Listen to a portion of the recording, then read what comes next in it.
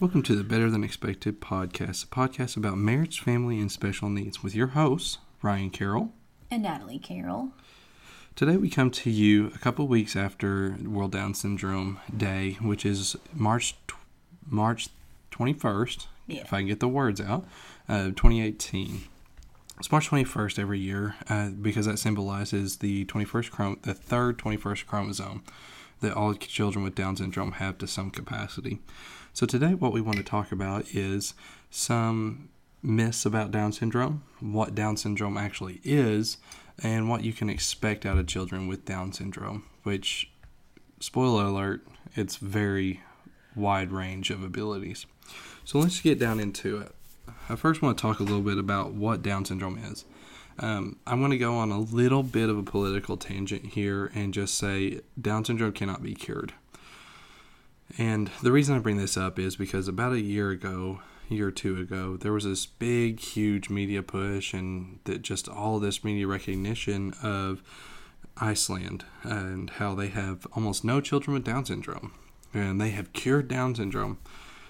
Folks, they did not cure Down syndrome. They abort 90% of their babies with Down syndrome. That is not a cure. You cannot cure Down syndrome in our current technological state. The only cure for Down syndrome is noticing the embryo in the first couple of divisions has a 21st chromosome somewhere, or even a portion of that 21st chromosome, and manipulating it to where it divides correctly. We don't have that capability yet. One day we might, but right now we don't. So there is no cure for Down syndrome. It is not a disease that you get. It is not something that you cause in 99.9999% of the cases. So Iceland has 2 to 3 babies born with Down syndrome every year. It's not because they're the unlucky few who weren't cured. No, it's the few that the parents fought to keep. News articles were pushing about how Iceland is so good about their prenatal genetic testing and then aborting unwanted babies. I wanted my baby. Granted, I didn't know that my baby had Down syndrome until after he was born, but that wouldn't have changed anything for us. We still would have had our child, regardless of what ensued afterwards. And I think a lot of people would make that choice, or at least they would not too long ago. So I just wanted to make that clear because that goes into our next part of this topic is Down syndrome cannot be cured. It is not a disease. They don't have an illness. They are born with an extra chromosome. That is it, or a portion of an extra chromosome. There are tons of genetic anomalies out there, and Down syndrome is just probably the most common. So you can't eradicate it, you can't cure it. So what is Down syndrome is the real question. So sometime during early development, typically one of the first divisions that the embryo makes, a portion of the 21st chromosome or the entire 21st chromosome is copied extra. So what does that look like?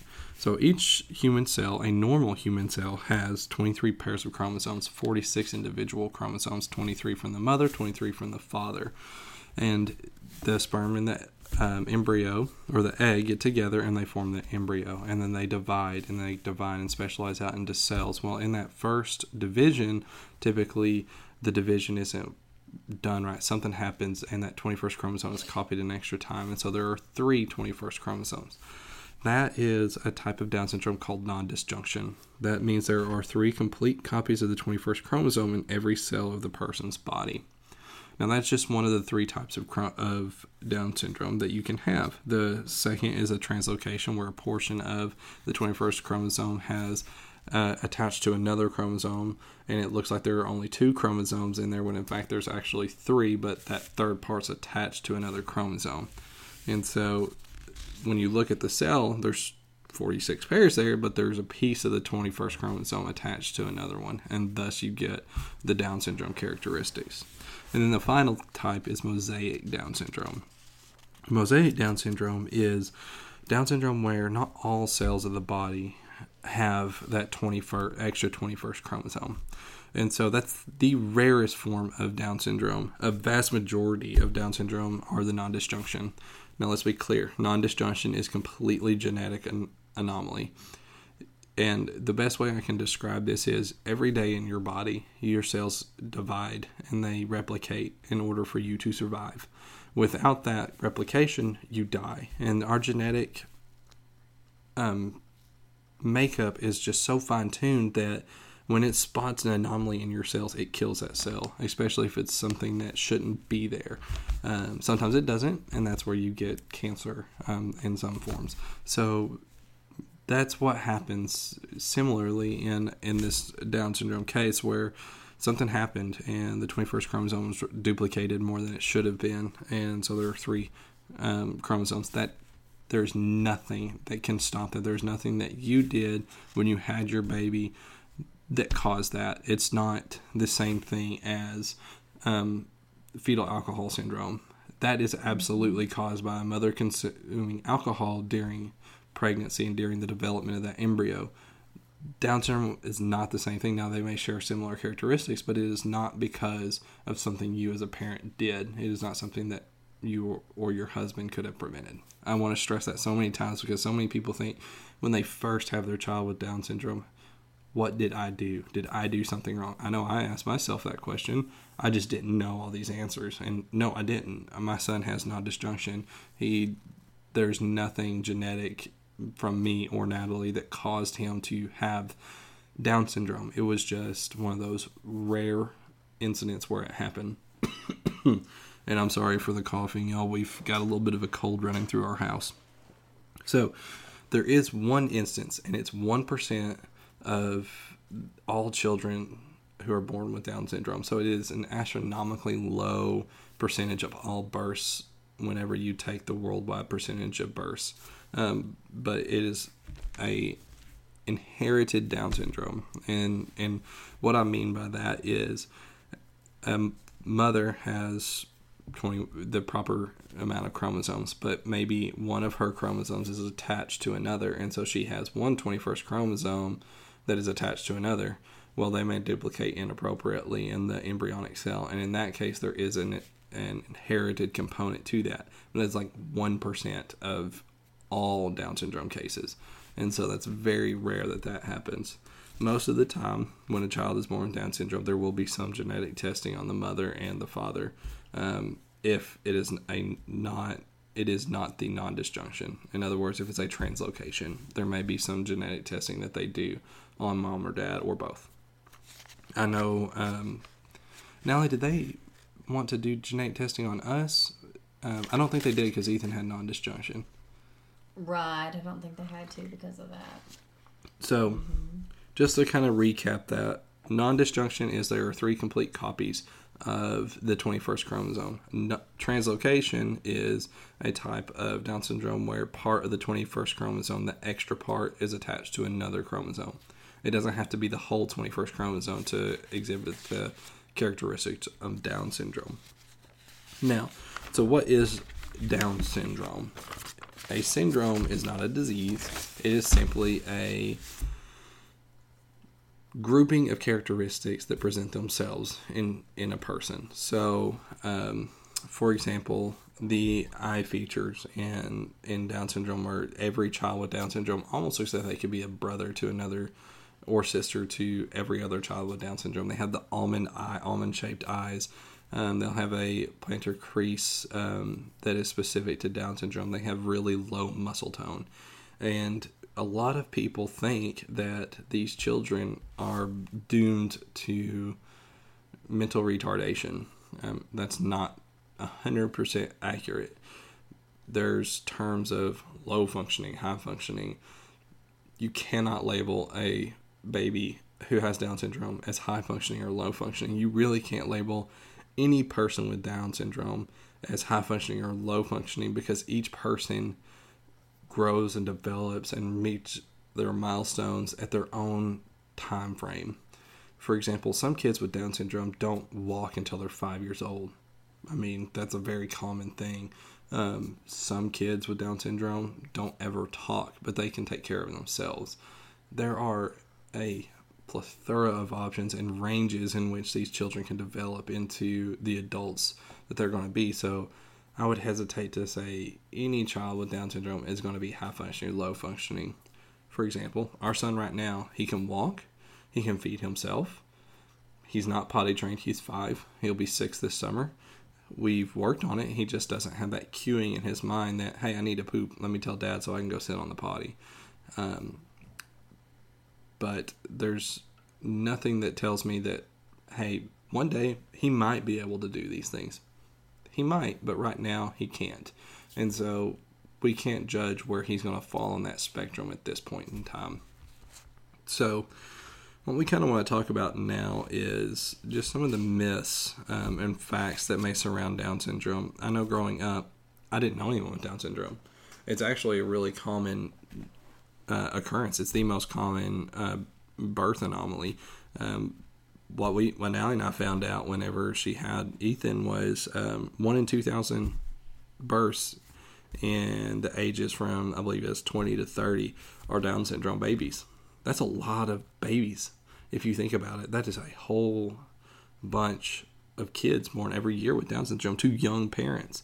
And one of the big, and I'm sorry now if I'm stealing one of your myths here, but one of the big myths that I always teach my nursing students when I have them is, who has the most kids with Down syndrome? What age group do you think? Is it the 20 to 30, 30 to 40 range? Or I guess I break it down even more. I do 20 to 30, 30 to 35, or 35 to 45. And most people say 35 to 45. And while, yes, they have a much higher percentage chance, like 1 in 35 babies born to women of the age range 35 to 45 are children with Down syndrome.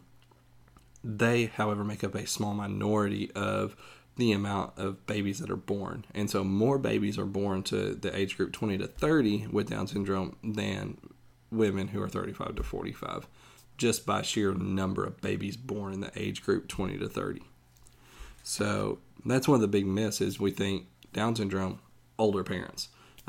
My parents have been mistaken as Ethan's actual parents many times. Yeah. And I think I've even heard my wife's family, mother and father, be referred to as Ethan's parents as well. So don't assume that someone's kid is actually due to the grandparents' kid. So that's one big myth that we have. So I'm going to hand over the mic to my wife because I've been blathering on for 15 minutes. Okay, so yeah, some more myths. The life expectancy. So I knew just a few basic things from college biology class about Down syndrome. We might have talked about it in some of our, I didn't do the special ed track, but I did early childhood education, and then we had at least one class about special education, law, and stuff like that. So I knew they generally didn't live as long, but I knew more of some of the older information of thinking about them dying in young adulthood or something like that. And yes, that used to be true, largely due to the fact that half of people, babies, born with Down syndrome have heart defects, and not all of them require surgery. Sometimes it's little holes that close up within the first year. Our son had to have open heart surgery. But so that's some of it is that's a lot of it is medical advancement.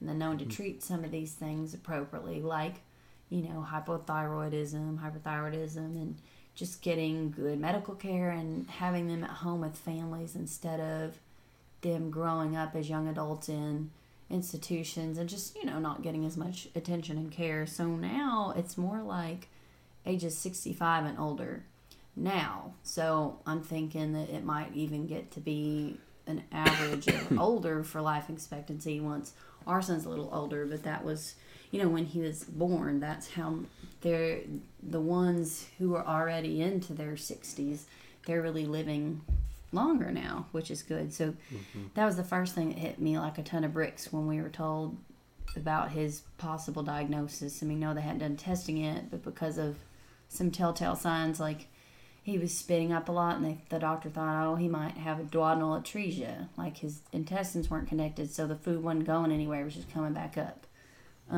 Which I don't even know of many kids with Down syndrome with that. Poor Ethan just kind of hit the jackpot on some of the not as pleasant things that go along with Down syndrome.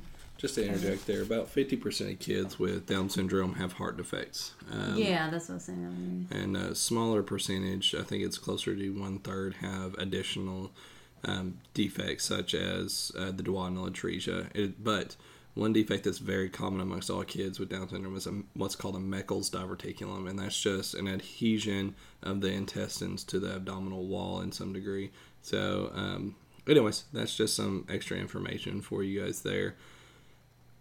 But yeah, so since the doctor noticed that, that's kind of why he was able to go ahead and say, oh, I kind of think, thinking 50-50. Well, at first he said 50-50, just looking at his features. Like later someone pointed out to me, I was really tired, so I didn't notice it first. But then we were kind of just looking at him, and so he kind of just looked like a little bit extra skin on the back of his neck. I mean, it's kind of hard to describe that. But basically just, it looked a little bit different than other newborn necks than I'd looked at, I suppose. But then when he noticed about the duodenal atresia, that's when he was saying, thought that was more. And that is one. The first thing I thought is, boom, life expectancy. And that was something that, had I been better educated about it, I probably wouldn't have gotten quite that upset, because it's kind of hard for your baby to come out and think you're being told that your kid's not going to live very long, which they didn't say, but that's what I thought. So that was my myth. So there's that one. Another myth is... Oh, I want to interject on this one as well.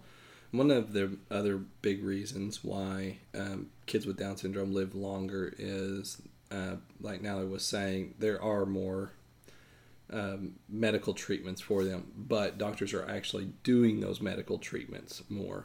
True. So probably 60 years ago, our son may not have even made it out of the hospital. I don't even think it would have been an option for us to have the surgery that he had then to fix his duodenal atresia. So that's another big change, is the advocacy for these kids to get the treatments that they need to get is one of the big things that have also contributed to longer life expectancies. Yeah, that's a good point. So another myth is, you can tell by how a baby or how an adult with Down syndrome looks just by their facial features. How much they're going to talk, how high their IQ is going to be, and how much they will understand, that sort of thing. But that is not true. There's absolutely nothing about the way someone looks. Like, maybe someone thinks the Down syndrome features are more pronounced.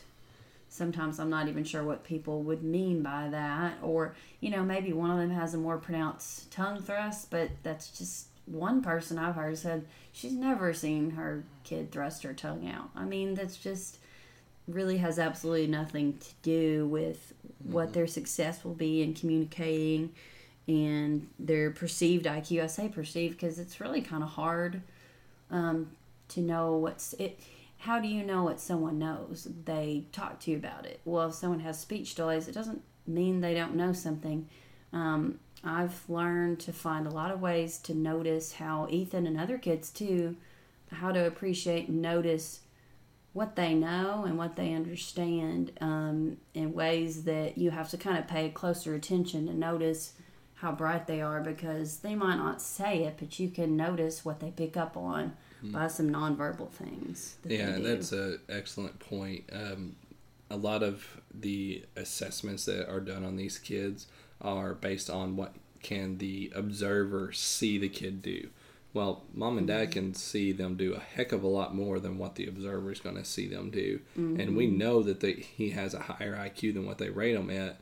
Unfortunately, you actually want some of those evaluations to look really bad and to sound really, really bad, because that's actually how you get some of the support you need for these kids. Kind of a random tangent there, but it kind of made me think of that. So don't just look at someone and say, they're pretty low functioning, when in fact they might actually understand far more than what you think they do. And that's one thing we have to also keep in mind with our son when we're talking, is he understands a lot. He just cannot communicate to us everything that he understands. But you can tell that he's understanding what you're saying, because 2 years ago we would say, hey, can you go get me that? And he would just look at you, not do anything. But now I say, hey, go get daddy that towel, and he'll go get it and bring it to me. So he may not say a word in this transition, but he actually can do it. So again, just like my wife said, don't judge a book by its cover. Mm-hmm. Yeah, and he was even doing a lot of multiple step direction things, which his PT pointed out. I'm like, yeah, he can do that. A lot of typical kids his age can't do that very well. So, yeah. Another one is that a myth is that the amount of effort from the parents and teachers is directly equal to the outcome of speech of other progress. So basically, oh, well, this kid over here with Down syndrome, he seems kind of advanced. Like he's saying lots of phrases, and he's even starting to do some sentences at age 4 and 5, but this other one isn't. So that must be, this kid must have the really involved parents. And I can see as a, former student teacher and daycare worker how you might think that. Maybe sometimes that's true with typical kids. It is a lot harder to say that is true of a kid in the Down syndrome community because, like Ryan said, not just because of environmental factors, but just the way it is, there is such a vast range in Down syndrome of abilities, and also in their life, it's not always this very linear progression. So like Ethan really blossomed using American Sign Language. We taught him that because a lot of people do that to help with the speech delays. It helps a lot of kids with Down syndrome. He still signs, and sometimes will say word and sign. Anyways, but so there was so much progress, and you think, oh, here we go, he's going to keep on tracking like that. Well, it's not always like that. It's been kind of plateau for a while, so now we're trying out this communication device with him where he presses it and says the word and trying to figure all that out, and getting some help from some really good therapists helping with us with that. But yeah, and it can be kind of frustrating because you can put in a lot of effort and feel like there's not much that comes out of it. So yeah, if you see a kid who's really excelling, I mean, I'm sure they probably do have great parents, but the ones that are not walking yet at 3 or even 4, that may have nothing to do with how much effort was put in. There could be lots of effort put in, and they just don't always respond at the same time. And it's not always motivation. There's just so many factors that go into it that can make these things challenging for them. So that's one myth. And along with that, I'll say, not that I'm going to get really upset if people share these sorts of things, because it's great. I love seeing, those really, what do you call it? Just kind of like a whiz kid with Down syndrome who can do all this stuff, or like young adults who are making this really eloquent speech. And that's really encouraging. I'd say it's probably a little more encouraging if your kid is still a baby and you're looking at all the possibilities. But if you're kind of going through a hard time with your kid, struggling through some things, sometimes there's only so many of those I like to watch, because it's just not every kid, just like every typical kid, can't be a whiz kid. Every kid with Down syndrome, I'm sorry, I mean, they're just not all going to get to that point. Now, they may have some other areas that they really excel in. But yeah, so sometimes, be mindful of that it's not always like, oh, I need to push my friend to get her kid to do more because look at what this kid can do. Look at this video. Look at, you can share those, but at the same time realize that the effort they put in is not always going to equal your kid turning into a whiz kid with Down syndrome. So, do you have any more thoughts on that one, or? Mm-mm. Okay. Let's see, what else? I think people hear about this one a lot, and hopefully it'd be obvious. I don't think it is, though. But people with Down syndrome, they're not always happy. They have a reputation for being really happy, and I think they probably have a little bit more relaxed view on things, maybe, but it's just not always true. I'm laughing over here because, case in point, this past week our son has spent every evening from about 6 p.m. till about 8 p.m. literally screeching and screaming because he wants to watch his iPad, and he doesn't want to not watch his iPad. He will literally watch the same thing on his iPad that is on the TV, but he would rather it be on his iPad. So, no, they are typical people. They are typical kids, and they will throw a fit, kick and scream, and sometimes try and bite you just like any other kid would. Oh my gosh. Did he try to bite you this week? No. Oh. I'm just saying. Yeah. They're typical kids. They may have slow meeting milestones, but they're still a kid, and they're still going to do what kids do, and that's throw a good tantrum when they don't get what they want. Yeah. Yeah, and some of them, they're known for being really social, but some kids with Down syndrome have some sensory sensitivities, and they don't like a whole lot of noise, crowd noise, and some of them are, they're anxious enough that some of them, might even take a little anxiety medicine. Like a lot of us typical people need some anxiety medicine sometimes. So, I mean, it's definitely not always they're all this certain personality or something. They're different, each different people, individuals. And just like typical children and typical people, their personalities change over time. When my son was 1, his first birthday party, we threw a huge celebration. He had been, quite honestly, we are very fortunate that he survived, which we'll get into the details of what happened. Suffice it to say, he had flu and was very, very sick. But we'll cover that in a future podcast. However, we threw this huge celebration for his first year party because we were just so thrilled we actually made it to a year. And he was not having it. He had lots of anxiety, just did not want to be around all these people. People weren't being loud. They just were talking and carrying on conversations. But it was too loud for him. Now, he doesn't give anything. He doesn't care. He just will just run around throwing a ball up in the air for hours on end. So he doesn't care about social noise. He doesn't really have that social anxiety anymore, which is typical. Kids grow and they become less scared of social interactions and the noise that comes along with that. And the final thing we really wanted to kind of talk about is the resources that may be available. These are not nationwide, so look into what's available through your Medicaid, Medicare programs in your state. Contact a social worker at your state's children's hospital because they will have a wide range of resources that you can utilize. Right, so, and if your state does not have a children's hospital, DHS office. Yes.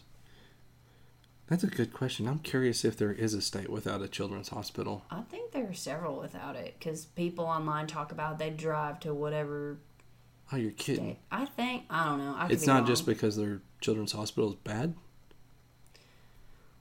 That's neither here nor there. It doesn't I don't really know. matter. Well, and then also, just if you're not already having to go to the hospital a lot, you could just go to DHS. I don't know. Yeah, that's true. An idea. Anyways, that doesn't really matter. It's closer driving distance. So resources, what's available? So I know in Arkansas we have some of the best support for children with special needs, and it's not just children with Down syndrome. If your child has a debilitating disorder or a diagnosis that is going to affect them until they are 18 years old, they instantly qualify for a program called TEFRA. I believe that's TEFRA. It is a subsidy of Medicare. And so what that does is it acts as a secondary insurance. You do have to pay an insurance premium, but it is based on your income. So what does that mean? It means that if you have a primary insurance, so you're working and you have insurance for your kids, you can apply for TEFRA. And TEFRA will cover 100% of your bills for your child with special needs that your primary insurance does not cover. I cannot express how huge this is for people with kids with special needs. There are a bazillion appointments. So let me just kind of share with you this past week. Last week we had a cardiology follow-up at Arkansas Children's Hospital. We had to do an echo. That echo alone would have cost us $200 or $300 out of our own pocket. That's one. He's had at least one a year since he was born. If he was younger, so about ages 1 to 3, he had one every 6 months. That adds up very quickly, not to mention the copay for the doctor's office. So that was the first visit. We also had a dentist appointment after that, and we also had a pulmonary appointment as well. We also were supposed to go have a video swallow study, basically look to see if he can swallow liquids without thickening it followed up with an ear, nose, and throat specialist visit after that. And then we have endocrinology appointment, and then we have a neurosurgery appointment. And all of these are very common appointments that every kid with Down syndrome gets, especially if they have cardiac problems. Every kid with Down syndrome gets an x-ray of their neck because they have a very high chance of having weaknesses between the vertebrae in their neck that could, if jumping on a trampoline or playing a jarring sport like football, could paralyze them if they are hit in just the right way. It doesn't even have to be a major hit. Like I said, jumping on a trampoline can cause it. Our son actually has that, and so he's not allowed to jump on bounce houses or trampolines or anything like that.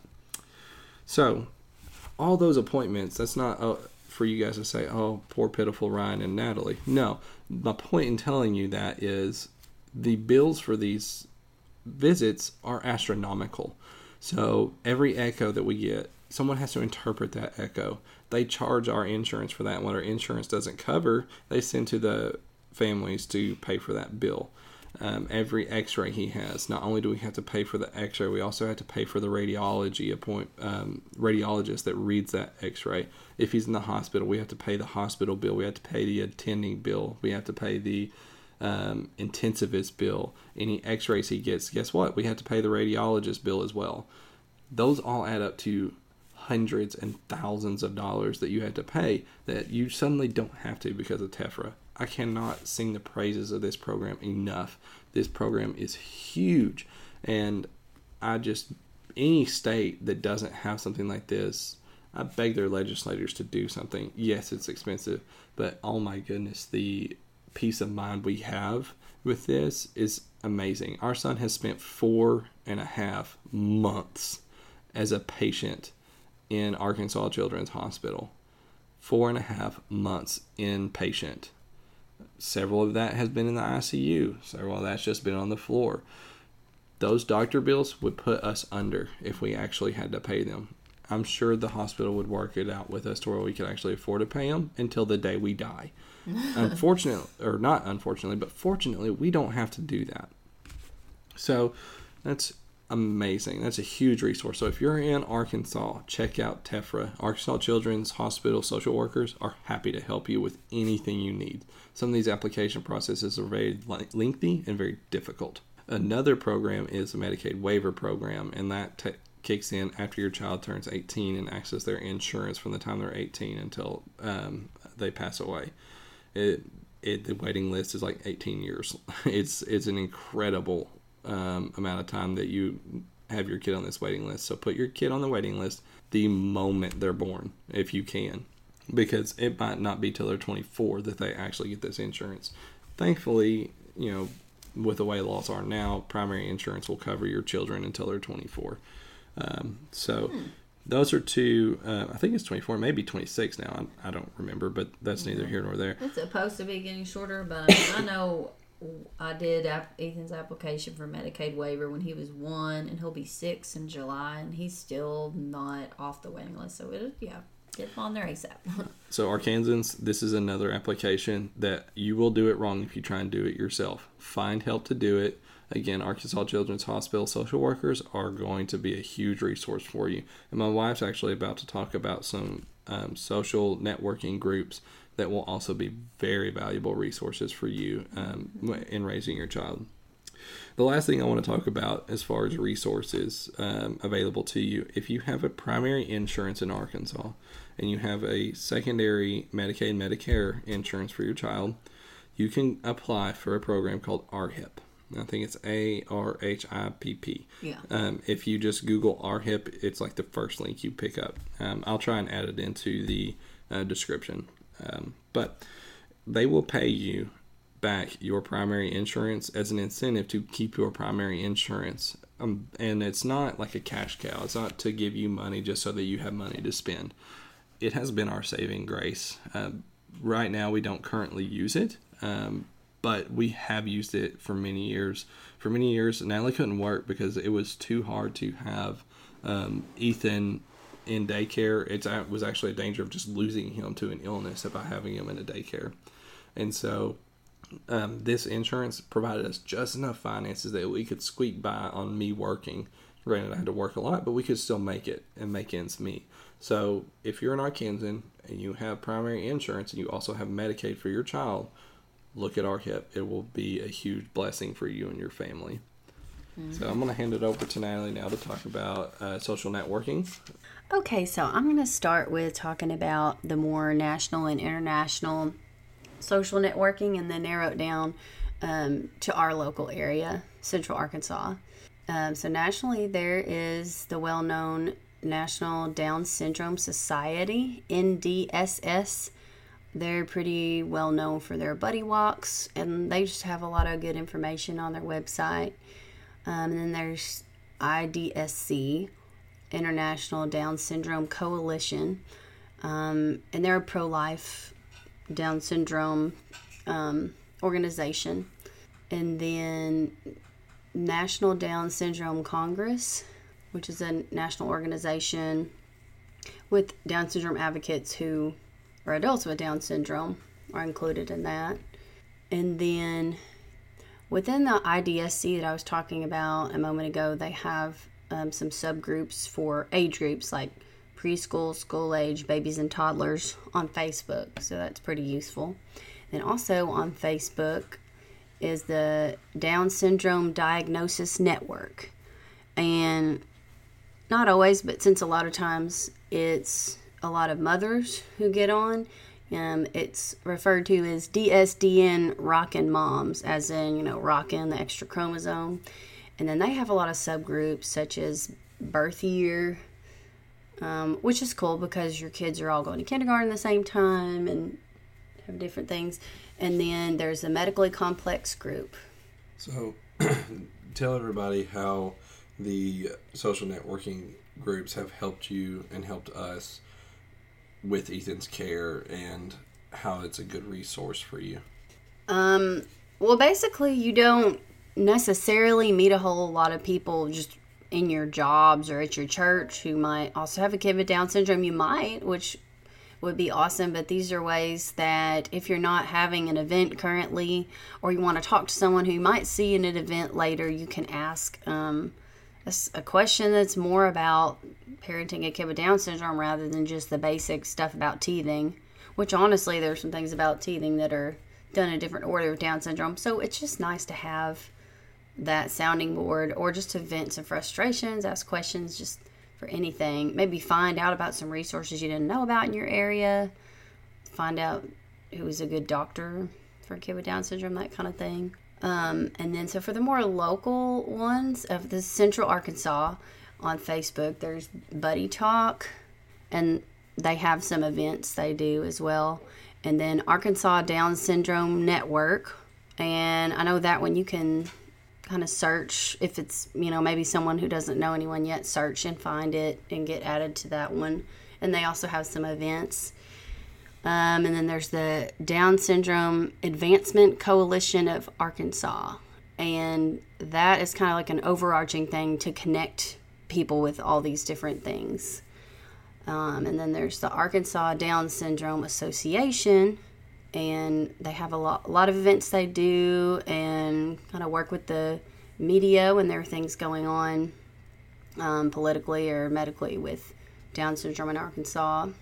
And there's also going to be a Gigi's Playhouse, which isn't social media, although all these organizations have social media.